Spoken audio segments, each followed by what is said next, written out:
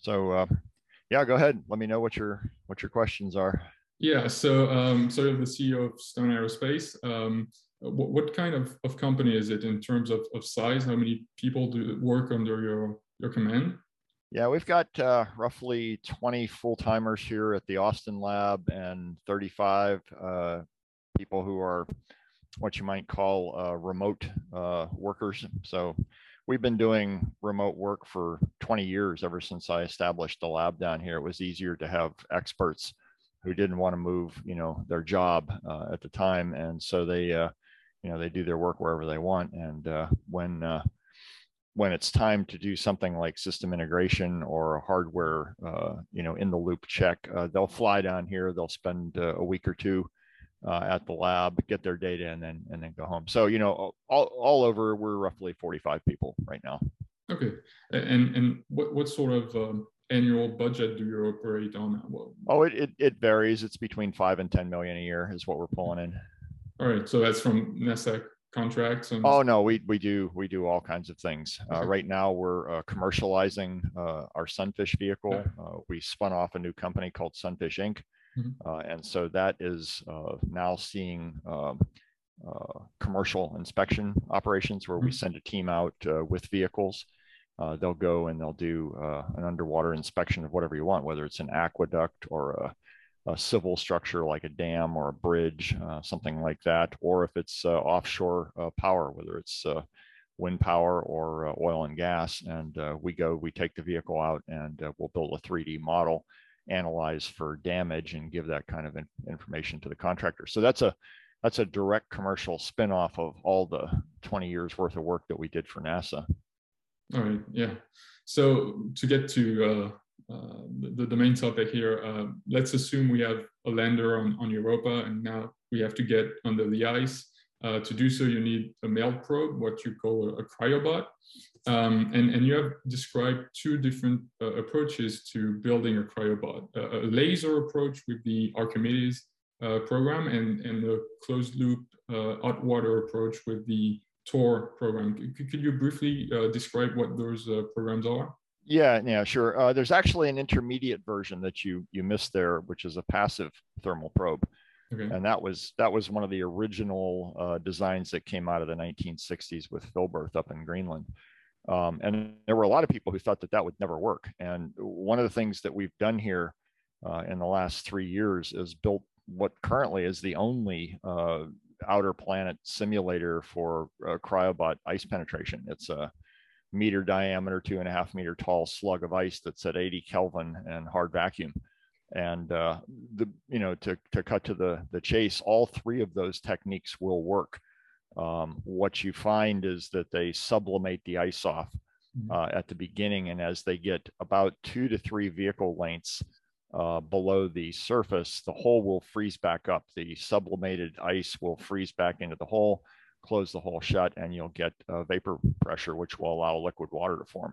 So it works. I mean, there's no magical showstopper. A lot of people used to tell us you could never pull this mission off because of that problem. It was called the starting problem, and there was some German data that suggested that the radiative heat loss would simply form a crater, and the vehicle would just sit there, never going down. That's not the case. I can show you videos from multiple tests that have gone on. But to go back to your question, so we've been playing this game for a long time, and we've looked into a whole number of different technologies. The laser approach, there were actually 2 different versions. The original one was that we used optical power to create heat. So we expanded a high power industrial laser into a beam dump, absorbed the heat, ran that through a heat exchanger, and then we had a hot water jetting system that used that heat to melt the ice ahead of the vehicle. That was called Valkyrie. And we actually physically tested that out on the Matanuska Glacier, both in 2014 and 2015, and it works. How high power can you go? Well, right now you can buy an industrial 200 kilowatt laser. We were using simply a small helicopter portable 5 kilowatt unit, but it works. So it's just a matter of how much speed do you want and how much power. So the one thing to remember is that when you're transferring optical power, you have to have a waveguide to do that. So the vehicle deploys a fiber optic link. It's a special custom design. It's not a telecom fiber. It's designed for high power transmission. And so we experimented in 2016 with the idea of using the optical power itself to see if we could melt ice. And surprisingly, nobody had actually ever done it. So we built a focusing lens system at the front of the vehicle, and the focal point was about 20 vehicle diameters ahead of the nose of the cryobot. And what we discovered was that it was 100% efficient in transmitting the energy into the ice. And we set a, if you're into these kind of niche records, we set a cryobot speed record of 22.5 meters per hour. So that's the laser saber. Yeah. And so it works. And when I showed that to the second Ocean Worlds workshop at Woods Hole back in 2016, it really opened a lot of minds to thinking that kind of mission was possible. But here's the here's the limiting factor on that, is that the optical waveguide can only be so long, and once you get beyond a couple of kilometers, the attenuation in the fiber is enough that you're not getting enough to the vehicle when it slows down. So for an intermediate range mission, let's say you wanted to go a kilometer or even 2 kilometers in Mars, on the ice caps of Mars, this would be a great idea. As long as you don't hit any kind of heavy sediment or obstacles along the way. That is a limitation of this device. You have to have relatively clean ice. It doesn't mean you have to have pure ice. You can have salts, you can have hydrates, you can have acids, whatever you want, sulfur, as long as it's only a certain amount of percent, like less than about 10% of the ice. It'll go through that. And we've actually done that. We've put these things in the test chamber at Europa temperatures, and they go through it. So that's one. So if you wanted to do short range testing, the optical approach is good. The secondary one, the passive thermal probe, it's inefficient. It won't work with an optical system. Well, it will work with an optical system, but it's a dumb way to do it. The better way is to use a radiothermal source or a nuclear reactor. Once you leave the laser domain, you're into nuclear power. There's no way to escape this. So the cryobot uses the heat from the nuclear reactor instead of using the nuclear reactor to. That's right. Yeah, and there are several groups right now that are looking at alternative designs for cryobots. One of them is kind of fixated on the use of radiothermal isotopes like plutonium-238. The problem there is that unless you change what has been a heritage design, it's what's on Mars right now, right? It's what is powering Curiosity, what is powering Perseverance. Those heat units are inefficient. They're designed for carrying it for power conversion, not for melting ice. So unless there was a whatever you want to call it, a release of standard protocol and repackaging of that material, you can't get enough of it in a small enough place to effectively melt the ice, and it will stall out. In fact, there are papers that show that this is in fact the case. The other problem is that when you look at what the minimum power requirements are, you find yourself at no less than 7 to 10 kilowatts worth of thermal power. And the problem there is that what are you going to do with that? Because a radiothermal isotope is on, from the second that they put that material in the launch vehicle, it is heating that vehicle. And 10 kilowatts is not an inconsequential amount of thermal heat. So you have to think, what are the implications of that throughout the entire transit phase? Going to Europa. And we came to the conclusion that it's not such a great idea, that there's a much better way to do it with a micro fission reactor. And so we actually designed both types. We did a 25 kilowatt radioisotope design, and we did a 100 kilowatt fission design. And the interesting thing about that is that the size of both of those came out very similar, about 16 centimeters in diameter and 75 centimeters long. This so is it not would fit, yeah, it would fit inside a cryobot, no problem. oh In yeah, its current design. yeah. And in fact, we have designed our current vehicles to emulate the presence of that reactor. So in other words, we have a surrogate power source that produces heat in the volume of that reactor, and then we do everything else around that as if the mission had a nuclear reactor. Okay. But if you're going to talk about going through 24 kilometers of ice, which is what the current thinking is for Europa, go back and read the latest papers by Papalardo and Howell. Excuse me a second here. And you'll find out that the current thinking is about 24 kilometers plus or minus 2 or 3 for Europa. And Solidus, they don't have really quite the data they need to do those calculations. But so 24 kilometers, of which about 20% is at the critical, cryogenic temperature, 80 Kelvin, and then gradually moving up to what people refer to as warm ice, something that would be warmer than minus 30 centigrade.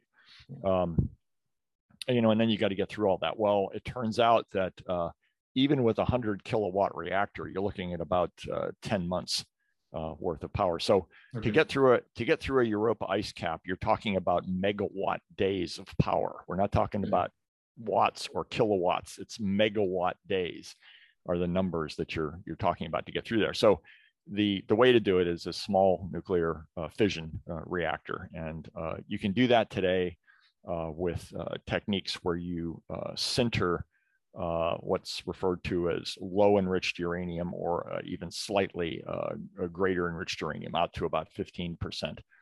This is not bomb grade material. This is like a nuclear power reactor material. So you can, a private company can build these things, and you can in terms of testing, how does it work? Because I'm sure there are a lot of regulations involved. So is it something that you can test your designs, or? But yes, oh yeah, absolutely. So you can build the thing. It's better to hot fire them though in a facility that's designed to do that. So they have them out at Nevada, they have them at Los Alamos and other things, and that's in fact where they did the testing of the kilopower reactor. That was the Krusty experiment that you mentioned, right? So these things are doable. Those designs were more complicated than the one that we have come up with, which is a tungsten cermet material, in which the uranium is sintered in with the tungsten, and then you have a single boron control rod that comes down the middle, and then around that you have thermal converter chips that generate the electrical power. A lot of people have talked about using different heat cycle engines to do this, but the problem is moving parts can break, especially on a long duration mission. You're talking on the order of 6 to 8 years to run this mission. So you have to have something that's going to be simple and reliable. And so that really boils down to solid state power conversion. And so in its current design, this is something that could work on Europa. You mentioned something like 10 months to reach the ocean. Is this a reasonable timeline, or this is to develop something more powerful? No. Okay. 100 kilowatts is plenty to get through Europa, and the good news is it will fit within what we consider to be a flight mission compatible cryobot. So you mentioned the Thor vehicle. So that is a full closed cycle hot water drill system, which has a core that emulates a 100 kilowatt fission reactor. And the way we do that is we have a exterior 10 kilowatt or 10,000 volt rather power system. So it's very high voltage. And that goes down as AC power to a liquid resistor that is the size of the nuclear reactor. And so we can convert 600 kilowatts in a liter volume in the vehicle using this. We've proven these metrics. And so then from that, we pull in water from the melt in front of the vehicle. It goes through a heat exchanger that cycles with this liquid resistor. And so you can dump enormous amounts of power. This was the big problem with the old Filbert probes, for example, is that when they tried to put electrical power into the vehicle, they burned up the resistors. You couldn't get resistors that had big enough area to handle the power. Well, we solved that by going to this liquid resistor approach. And so now, we can make this vehicle run anywhere on Earth that we want, using this alternative power system. The problem is they're not going to let us put a nuke in Antarctica or Greenland, right? So we have to prove it this way, and then eventually there'll be some larger scale chamber testing with an actual power system in it. But this is proving everything out that needs to happen. And Tor is basically the size of what we could send to Europa, at least in terms of diameter, as I understand it. It would need to be a little bit taller, right? Thor was sized to carry a kilopower reactor, upgraded to 100 kilowatts. And so that's how we ended up with 35 centimeters. The length right now is about 2.5 meters, but that does not include the science payload or any of the vertical motion control systems that have to go in to prevent loss of the vehicle if you hit a void or when you hit the ocean interface. So it could be double that or something like that. It'll probably be on the order of 5 meters long, possibly even as much as 6. It's one of these things where you're fighting the physics, because that's what I was going to say is increasing the length.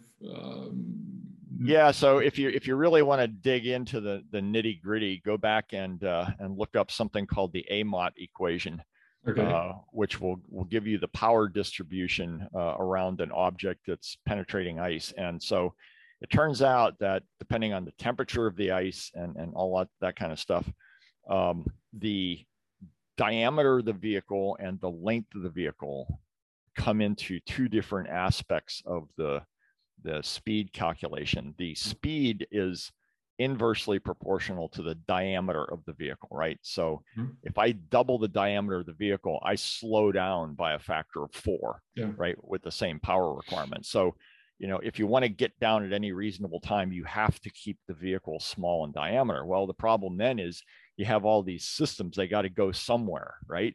Well, the vehicle just keeps getting taller and taller and taller. Well, there's a problem, okay? And that is that if you look at this AMOT equation, you see this curve, right, where the power that is needed along the length of the vehicle to keep it from refreezing into the hole, right, goes up over length, right? So you could end up spending 90% of your power just keeping the back end of the vehicle from refreezing, right? So there's this optimum number, and we've come up with an aspect ratio of 15:1. So 15 diameters as the length of the vehicle it's kind of an optimum number for outer planet designs. And so right now, for an initial mission to the European Ocean, we're looking at, a 35 centimeter vehicle, maybe as much as 40 centimeters, with a 100 kilowatt nuclear core, and anywhere from 5 to 6 meters long. I think this is a reasonable bound of what's going to happen in reality. When you could try to make it smaller. Okay, you could try to play these little tricks. You could use radiothermal sources instead of a fission reactor, but I think it's a mistake if you do that. The beauty of the fission reactor source and the closed cycle hot water jet is that if you do run into something, you can back up and vector the jet to allow you to move. Okay, and we proved that with Valkyrie. We actually had a 7-degree off-axis deviation with the vehicle by using lateral cutting jets. So it works. And the other good news there is that you can use those jets to create a pocket if the vehicle has stopped. Usually you're not going to hit a house-sized rock. What you're going to do is you're going to hit some gravel, maybe a little deposit here or there from a meteorite impact or something like that. Well, if you create a pocket to the side and then use the jets to randomly move the debris out of the way, it will keep going down. And we also showed that you could do that with Valkyrie. So Thor is a much more high power system than Valkyrie ever was. The pressures are much higher, the temperatures are much higher, the flow rates are much higher. It's designed to be an industrial strength machine to go through 4 kilometers of Antarctic ice cap as a demonstration, and then a carrier vehicle for testing all the other advanced types of systems that you want to do for these outer planet missions. And how is testing going right now? I saw you mention going to Iceland and going through a glacier, and that's phase 2. that's phase two. Right now, we're finishing up phase one. We have a lot of data that we've got to publish and things like that. Right. And then, depending on the whims of NASA funding cycles, phase two could start as early as next year. Okay. Or might be a 12-month or something like that hiatus until they get their cycles aligned. But the fact is, the vehicle works. We did a 4-day, 50 kilowatt full power test, and it runs. So what we need to do next is take it out and do the glacier penetration to show that it's working there. And then the next phase beyond that is to start adding back in the science payloads. To do all the life search. And I don't know how much of that you're interested in or paying attention to, but there's a lot of activity going on right now in how you go about detecting life. And and by that, I mean, unicellular and multicellular small life form, 200 micron size critters. Nobody at NASA headquarters, and probably ESA as well, is thinking that they're going to see a fish, swim by on Europa. If you did, well, that's end game. You don't have to go through any of these complicated life detection and verification. It's like, there it is. Okay, so that's a win for the team. I don't think that's going to happen. There are other people who wishfully think that it might happen. I don't think there's enough energy on Europa to do that. But what I do think, and this is in discussions with a lot of astrobiologists, that's one of the benefits of doing the kind of work that we do, is that you have to put multidisciplinary teams together. And so I have a half dozen or 8 molecular biologists and microbiologists that we work with regularly. And so I'm very, very knowledgeable of what is happening in those fields. And so it's a situation where a lot of people now are beginning to think that there's a whole class of bacteria, which might be called nanobacteria, that are in the sub-micron range, like sub-tenth of a micron range, that are far more ubiquitous in extremophile environments. These would be very low energy environments. These would be chemoautotrophic organisms. But the fact that they exist at those extremes suggests that they may be ubiquitous in a low energy ocean, not necessarily grouped around a hydrothermal vent, although the idea of a hydrothermal vent is a realistic estimate in my mind of what might be found on the floor of the European Ocean. So my point of that is that if you work on the detection and the validation of a nanobacteria discovery in the open water column, you may not need to go much more than breaking through into the ocean to find that, or you may even see it in the ice column because the ice is accreting underneath and ablating on the surface. I don't know if you're familiar with this phenomenon. I've seen it personally in Antarctica, where a very strange phenomenon happened. For example, you can get what's called basal ice on the floor of the Ross Sea that will ice in a sponge, and then when the ice accretes on the sponge, it becomes positively buoyant. The sponge will rise up to the bottom of the ice cap, and then as the surface ablates, the bottom accretes and the sponge keeps moving upwards until eventually you have sponges on the surface of the ice cap, and you're going, how the heck did that get there? Right?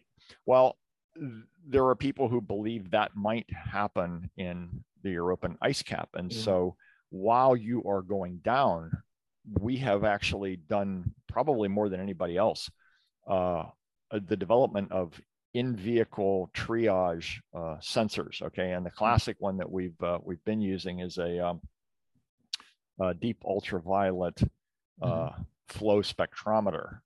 It's an instrument called SIRFs, and I could give you a long lecture on about the other 10 instruments in the detection chain that are important. But the interesting thing about SIRFs is that it's continuously functioning, so you can use it as a triage instrument for the duration of the mission. And what happens is, if any type of biological material, could be a biomarker, could be a piece of something, a polyaromatic hydrocarbon, an amino acid, not necessarily even life itself, but, things that would suggest that there might be life hanging around. Well, when you hit those things with a range of frequencies down in the deep ultraviolet, they will glow, they'll fluoresce. And so if you have a single photon detector on the other side of that, you can build a spectroscopy chart of magnitude versus wavelength, right? And then you can go through that and go, that is an amino acid, that is a polyaromatic hydrocarbon, that right there is a protein, right? And from that, you would say, wait a minute, there's something funny going on here. Maybe I should send this sample up to more sophisticated instruments. And right now we've been working with field versions of DNA sequencers. I'm sure you probably heard of these things. Well, we're working to actually integrate them into the vehicle itself. Yeah, that was going to be my question. Do these instruments currently fit inside of the cryobot, or is it still? Yeah, the short answer is not quite. But what is happening right now, there is work to develop microfluidic front ends for the sequencers. The sequencers themselves are small enough to fit in the cryobot, but there's a problem. The problem is that it uses consumables that are usually, at least right now, administered by human scientists. Right. So two things come up there. One is you have to replace the scientist, and the second thing is these consumables are limited. You can't carry an unlimited supply of them. So you might have, let's say, 10 shots, 10 tries you get. So how do you make the decision as to what sample gets sent up to use one of your precious 10 tries? Because if you use them all up, right, and then the 11th one is the one that actually had life, well, you just wasted a $4 billion mission, right? So you get into all these interesting software decision making algorithms, and the simplest one that people may have heard of is called the secretary algorithm, and you can go on. There's much more sophisticated versions, and we've implemented all of them. We had the secretary algorithm in 2014 running on Valkyrie, and we actually beat the guesses of the field microbiologists who were there in interpreting the data. It's pointing the direction that things will work, where we can build an autonomous life detection system that will fit onto one of these vehicles. But going back just to one thing to make sure you understand this, the current thinking is that nobody knows what exists even in the ice cap or even further away, the potential ocean. And so you would not go doing something like attempting to put an autonomous underwater vehicle on the first mission that goes into the ice cap. It's going to be a pure cryobot mission. You have to have a way to control the vertical position of the cryobot, because if it falls into a void, it could actually be a vacuum void because of a seismic crack up in the brittle ice. Nobody really knows how active the surface of Europa is. There are conjectures that there are cryoseismic events, but nobody knows this. Right? Until Clipper we can. It could have been 10 million years ago that all those cracks formed on Europa. There's really nobody's been there. Nobody's sit there going, hey, I've got a seismometer, they're happening every hour, they're happening every 1,000 hours or whatever. But there's people who say, well, it's a risk. It might happen, right? And so if it did happen, a couple of problems could happen. Your vehicle might fall into a vacuum void. It could fall into an intermediate level lake that some people have hypothesized from convection, heating over thousands of years. Or for certain, when you hit the ocean interface, if you don't have a way to control its vertical position, you're in trouble. It just drops off, and that's it, end of mission. So what we really want to do is get to the ocean and drop the vehicle all the way to the floor in a controlled fashion for several reasons. Number one, we don't know what the chemistry is. We don't know what the temperature variation is. We don't know what the current situation is. Do those vary with the tidal cycles of an orbit around Jupiter, right? Are they, several tens of, meters per second in terms of flow? Are they low flow? Nobody knows. And all of that. So that would be the cryobot descending tethered by optic fiber or something like that. That's not an optical fiber.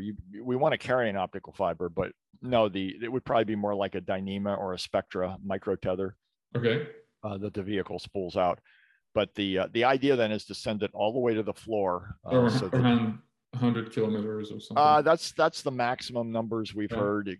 Could be as low as 30 to 40 to 50, Okay. but somewhere in that range.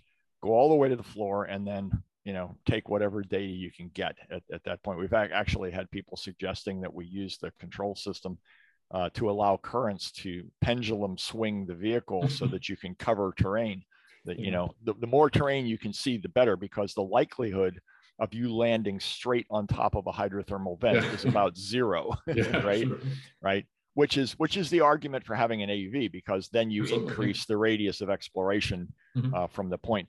But I've totally come to the conclusion that any successful mission will involve going to the floor, not the underside of the ice cap. And then from the floor, you can expand outward with an autonomous vehicle, building maps as you go so that you know how to get back, and then you uplink your data. So it's a very bold mission, as you're aware. Absolutely, yeah. So the cryobot would need to withstand the pressure at the bottom of the ocean. That's right. Yeah, and the maximum numbers we've seen is about 1.6 times the depth of the Challenger Deep here on Earth, and those are within engineering design parameters. We can design for that. Okay, and could it have a camera or something like that? I'm sorry, a what? A camera? Oh, of course. I mean, if you go back and look at any of our vehicles, like Artemis, for example, was a scientific Christmas tree. It had over 100 instruments.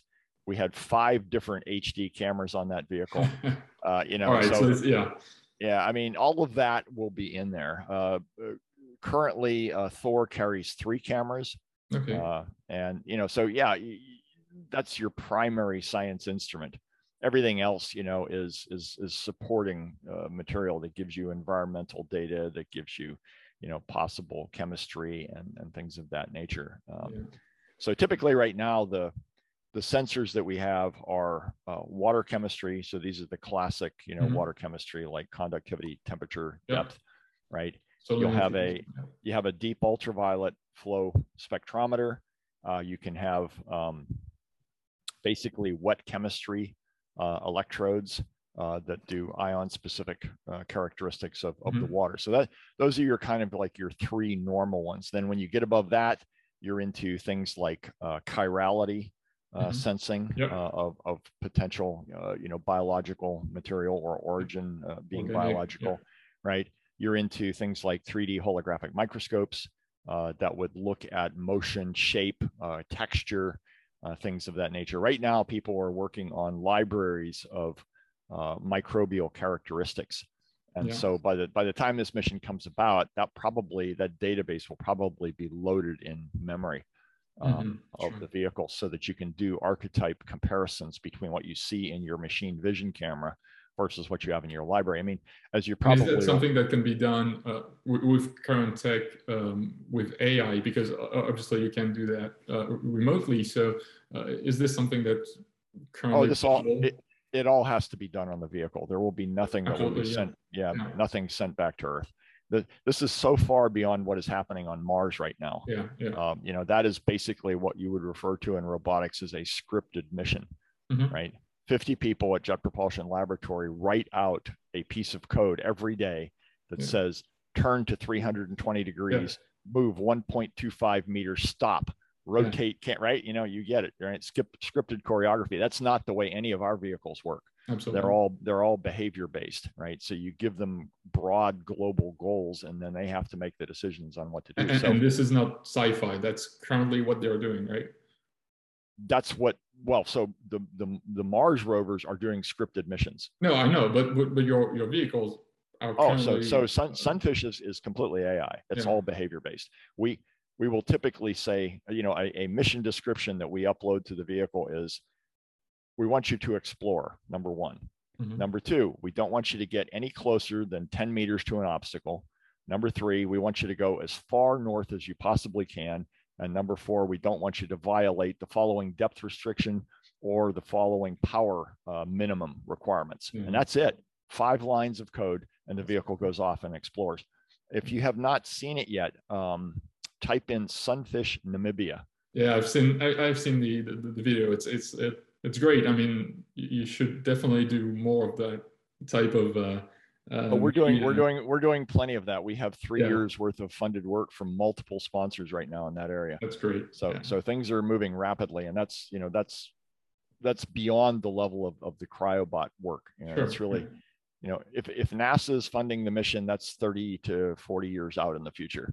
Sure. If we get a private sponsor, we might be able to launch a cryobot mission in under 7 years. Yeah, that's amazing. I'm just thinking back about the nuclear reactor. What would be the per unit cost of one of your design? Yeah, we actually worked that out. For Yeah, 100 kilowatt fission reactor, yeah, you're looking at about 12 to 15 million dollars. yeah. And That's cheap. yeah. I mean, In terms, an MMRTG is like 100 yeah, million well, currently. It's yeah, well, so there's a reason for that, okay, and you have to understand the nature of plutonium, I'm guessing. well, yes, you hit it, but you have to understand why, okay. Plutonium-238 is the desired radiothermal source for a lot of reasons. It's a nice pure alpha emitter. It's got very good thermal characteristics. You get watts per gram, right? It's easy to shield. And then you simply put a static, tech converter system around that to get your electrical power, and it's very, very reliable. The problem is that to produce plutonium-238 right now, the standard method for doing that is by irradiation of certain radioisotopes in a nuclear reactor, allowing those to decay and then doing chemical separation. Well, the prices that the Department of the prices the Department of Energy gives NASA are astronomical, right? Hundreds and hundreds of $1 million just to get a kilogram of material, and for the Martian rovers right now, I think it's 2 kilograms per rover, right?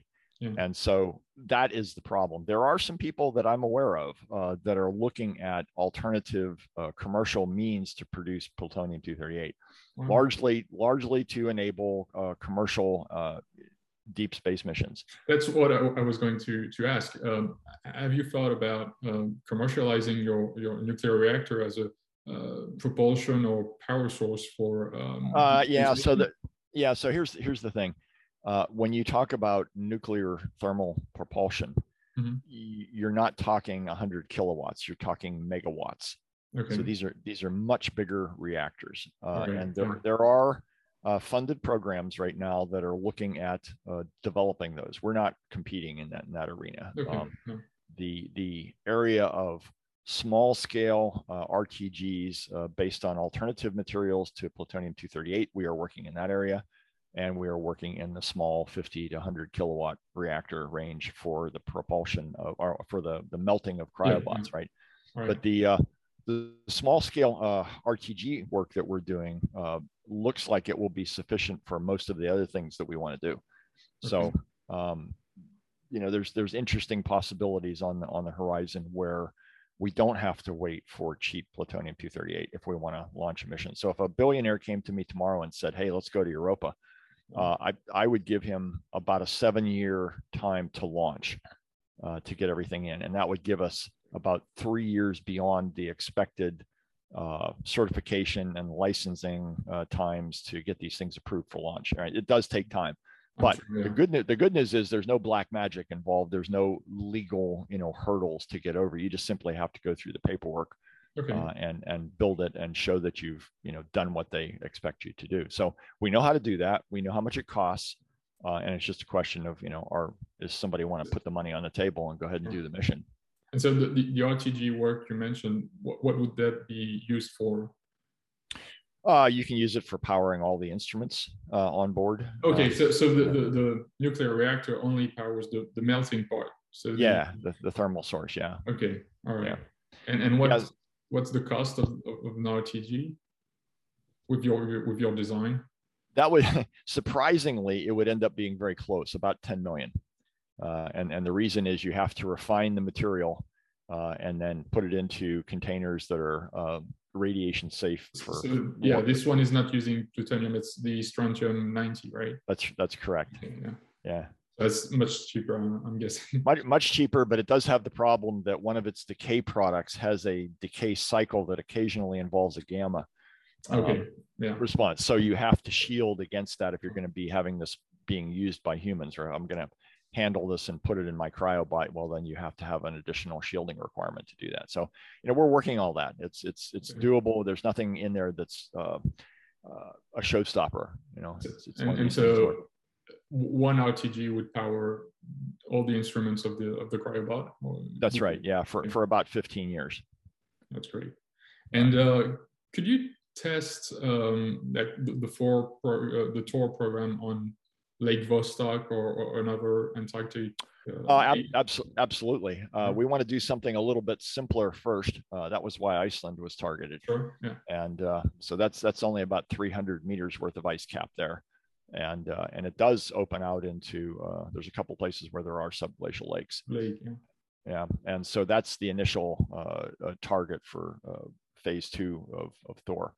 And once we do that and show that all of the elements are reliable under sustained power, then the very next thing would be to go to some of the Antarctic subglacial lakes, which, as you're aware, reach depths of 4,000 meters. Yeah. So Vostok is one of those, but I can tell you, having talked to the scientific community, there's about 300 other sites that people are very interested in.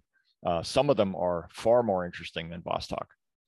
Okay, I'm guessing that's a logistical nightmare to put something like this on the surface of Antarctica and Actually not. No? Actually not. No, if you go and look at some of the recent work in the last 7 years that, for example, the National Science Foundation has funded the Wizard project, the Salsa project, and a couple of projects done by New Zealanders with smaller drills. But these were hot water drills that produced holes that were very similar to what Thor would produce.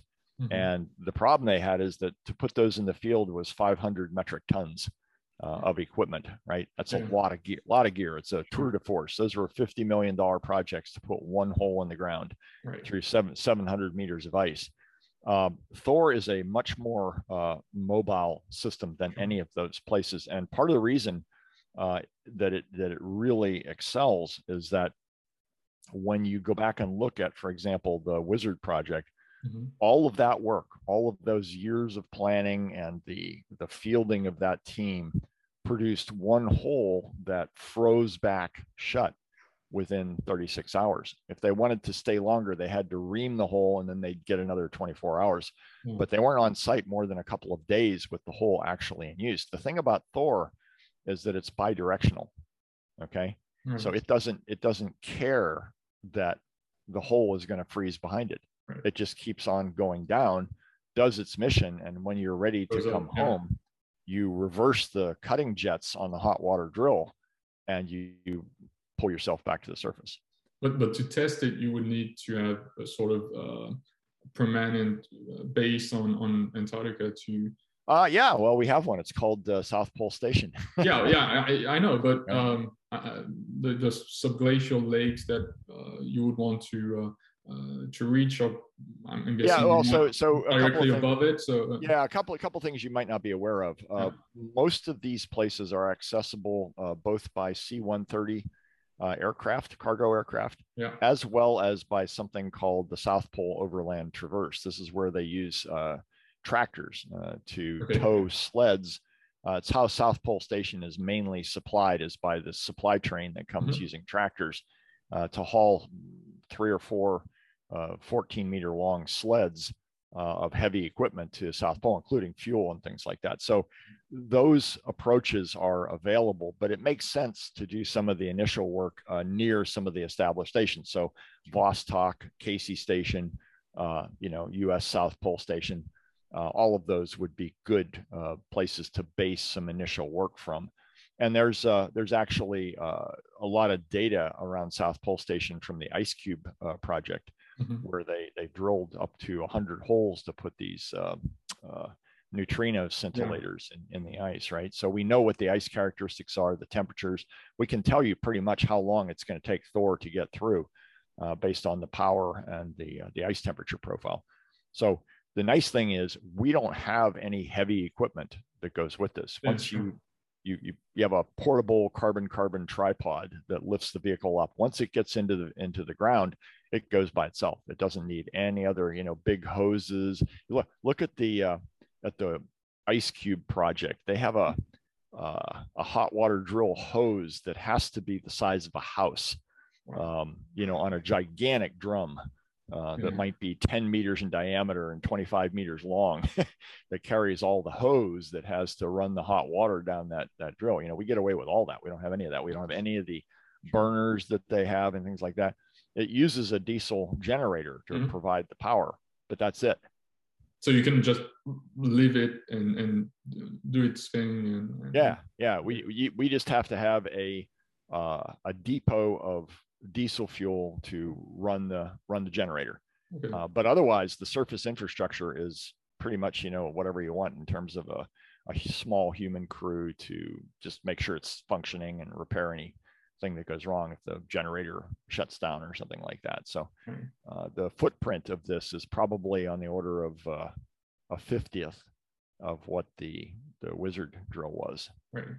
To do more. Sure. Yeah. So when you reach a lake on Earth or an ocean on Europa, obviously you need a cryobot that is going to be extremely clean. So could it be sterilized to an acceptable level of planetary protection? That's the whole idea. The beauty of a cryobot is that it is a self-contained device. So you can heat it. You can heat it. You can clean it with hydrogen peroxide. You can put it into a sterile wrapper. Sure. That you then take down. Even if you want to do this in Antarctica, right? You can do it this way, so that when you put it into the ice, it is as clean as it will be on a planetary mission.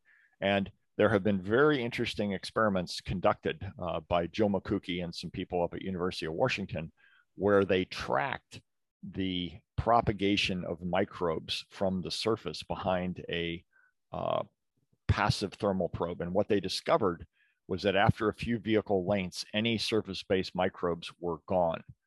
So basically, you're not transporting anything down with you. And as long as the vehicle is sterile when it goes in, you're not going to be affecting the life through the ice as you go.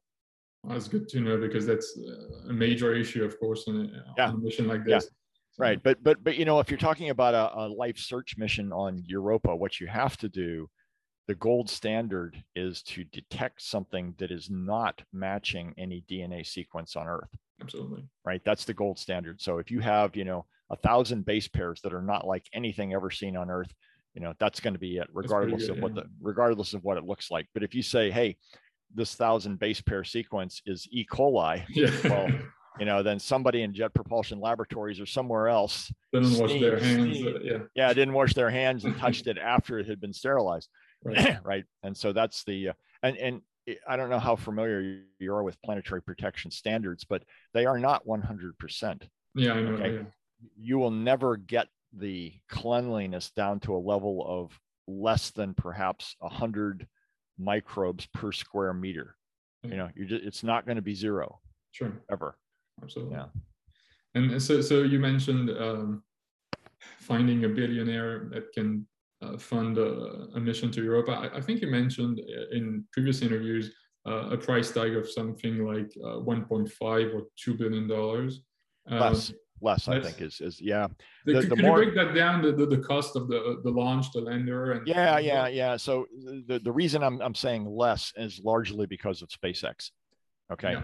So you have a couple of things that have to happen. Number one is to get something out there, you need a fairly big launch vehicle. Okay, so everybody has assumed, up until recently that was going to be the SLS launch system.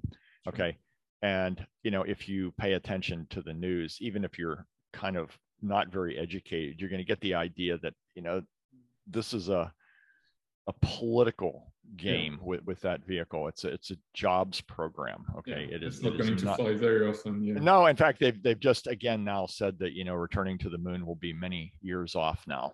You know, it used to be they were going to be there by 2024. Well, then it used to be it was 2020, then it was 2015, then it was 2000. You know, it's a rolling target that's about 20 years in the future always. Right. Right.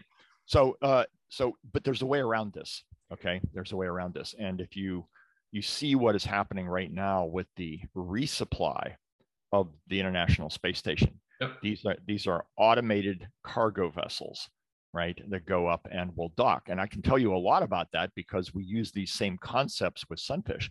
Sunfish and Artemis were all auto docking vehicles. Artemis, in fact, came in using 3-stage navigation from as much as 10 kilometers out under the Ross Ice Shelf and found a hole that was only 1.2 meters in diameter. I've seen the videos. It's pretty locked onto a target, right, and comes back to the surface, right? Yeah. So and you can do this much better when you don't have water in the way, right? If you can use radar or lidar, right, and machine vision, this is a slam dunk. Okay, it's just and unless you have an errant thruster in that final stage docking, right, you're going to be way better than a pilot, right?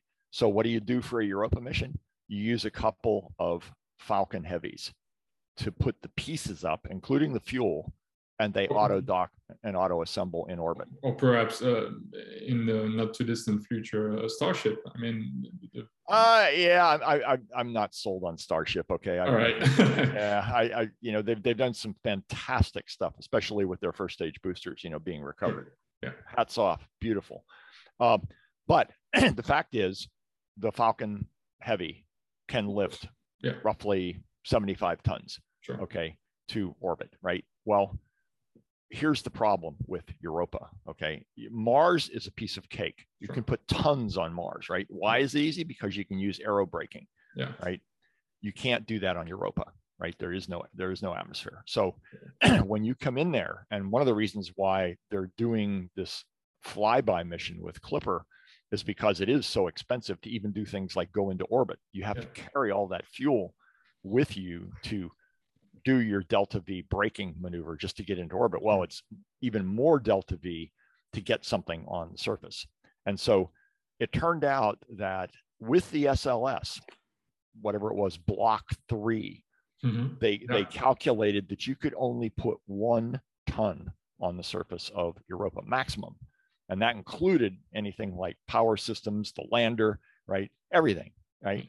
And your cryobot had to be down there in the sub 200 kilogram range. Well, that's not a lot to work with, especially when it has to have its own nuclear reactor, you know, on board. So this is where you're getting into a logistics game. Well, you can break that by building a bigger vehicle in orbit in pieces. So maybe you do 2 or 3 Falcon Heavies, you assemble it in orbit, and now you have the ability to land significant mass on Europa. And of course, the more mass you have, what that equates to is reliability and performance capability. So I can now put redundant, you know, systems in. I can put bigger power supplies in. You know, I can put redundant communications elements in. Falcon Heavy, 2 or 3 launches, that would be something like $200 or $300 million.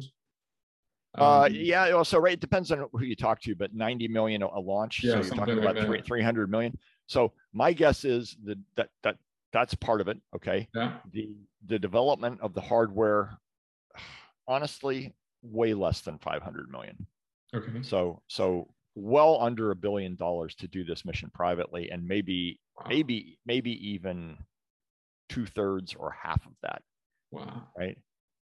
Yeah, that's crazy. I mean, roughly 1/10 or 1/20 of what the government could do it for.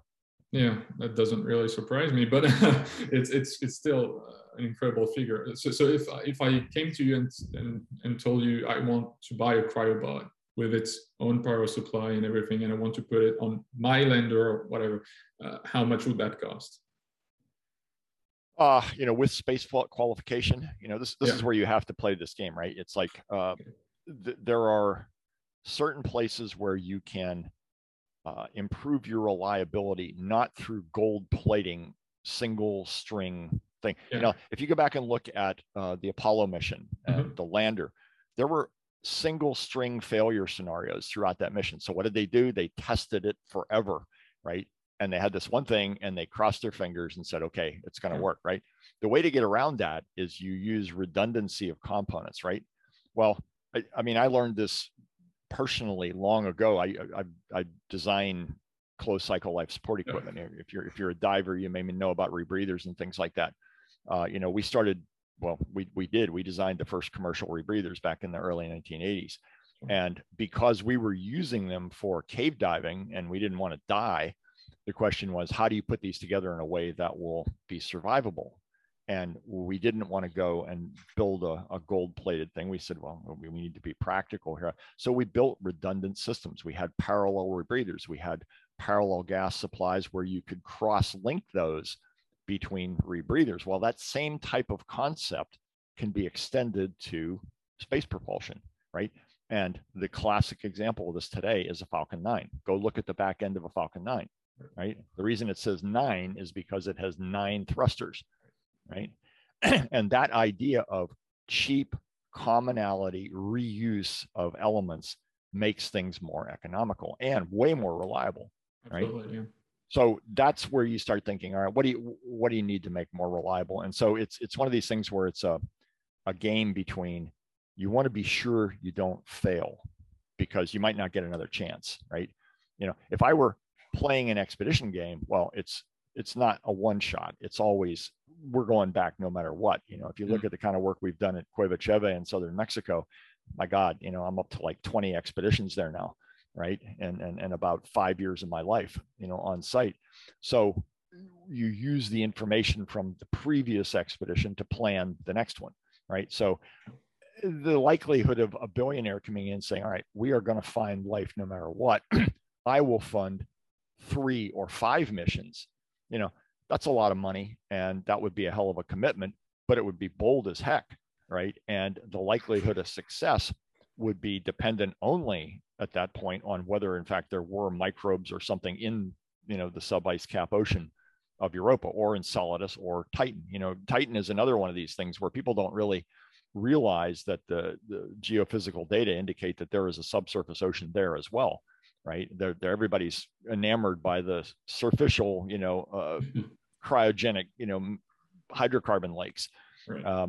You know, very, very intriguing, but, you know, 100 kilometers below that is this big ocean, right? And who knows what the hell is in there. It doesn't have quite the same tidal dynamics as Europa has. And that's why I would give Europa the better shot, I think. Absolutely, yeah. Because if you look at what drives microbes, there's 2 things. Number one, they have to have some type of chemical driver, okay, an electron donor and an electron receptor. Absolutely. Right? And typically that will happen at a place where there is geothermal energy, and that can be driven by tidal flexing of the, you know, internal crust of Europa by the orbit about Europa. So it is fairly unique. And if I had to say, you know, of all the ocean worlds, you know, you've seen the little map that Kevin Hand put out, you know, that's the one that you want to go to if you really want to do it. So, you know, if a billionaire came to me and says, by God, let's go do it, I would say, all right, plan for more than one mission. And the first one is going to be a test case. We're going to learn a lot. We're going to try to build it as reliably as we can. We're going to land. We're going to get through the ice cap. We're going to get as far into the ocean as we can. And then we take the data and try to figure out what the next move is. If we're super lucky, we find nanobacteria, this, you know, not long after we break through into the ocean. It's just swirling around there in the current, right?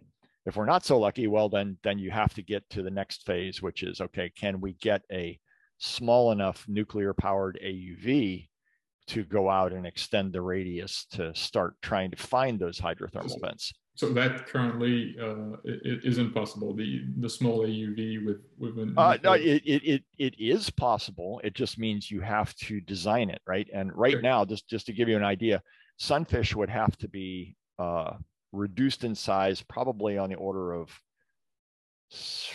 I would say, 40% to be able to fit it into Thor. Right, we would have to change the exterior geometry to make it fit into a tube, and then you have these issues. All right, how are you going to deploy it? Sure. Is it going to come back and how does it communicate, all of these little things. So it turns out if you don't have to retrieve it, then things are a lot easier. Deploying is a lot easier than retrieving. Sure, yeah. You know, and so for testing these, you know, Antarctica is the classic test case. In fact, I don't know if you're familiar with the term decadal survey. Yeah, absolutely. Yeah, so NASA is just finishing the next big one, and we put in a white paper, several actually, a white paper, but I was the lead on this one to establish a permanent test base in Antarctica for proving out these concepts of cryobots and sub-ice AUVs for the purpose of detection of life. And there are enough interesting targets in Antarctica where, you know, if you could prove it there, you've got a darn good chance of proving it on Europa.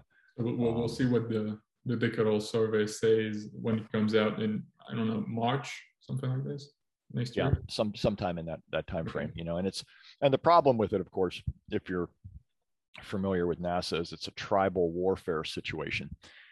You know, the Mars tribe is very powerful. Yeah, I've read the book on the Europa Clipper mission. It's a bit infuriating sometimes to see. Have you read Kevin Hand's book? Yep. Yeah, I have. Yeah. Okay.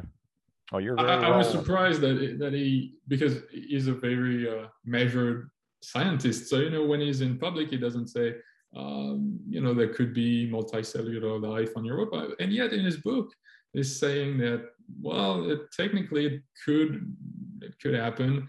So it's interesting. But it's a great book. I would love to have him. Well, he's the guy to follow sure. at JPL for certain. Yeah. None of the other people have the guts to try to push for what he's trying to do. Yeah. You know, it can be politically dangerous to do that, you know, sure. Because, you know, it is this tribal situation, sadly. And once they make a decision to go with one, well, because it costs so much in the government, you know, he might never be able to get his funded because somebody decided to do a Titan mission instead. Sure. You know, it's just that way. However, you know, he's a very good friend, by the way. And both of us have come to the conclusion that the alternative path by getting a billionaire to fund a mission is not only feasible, it is perhaps the most likely way that it'll happen within the next 50 years. Sure. Yeah. So you need someone who says, you know, I have bought launch vehicles. Here's $300 million, $500 million, and let's roll. Yeah. No, if you said to me, come up with a real budget, I have the money. Yeah.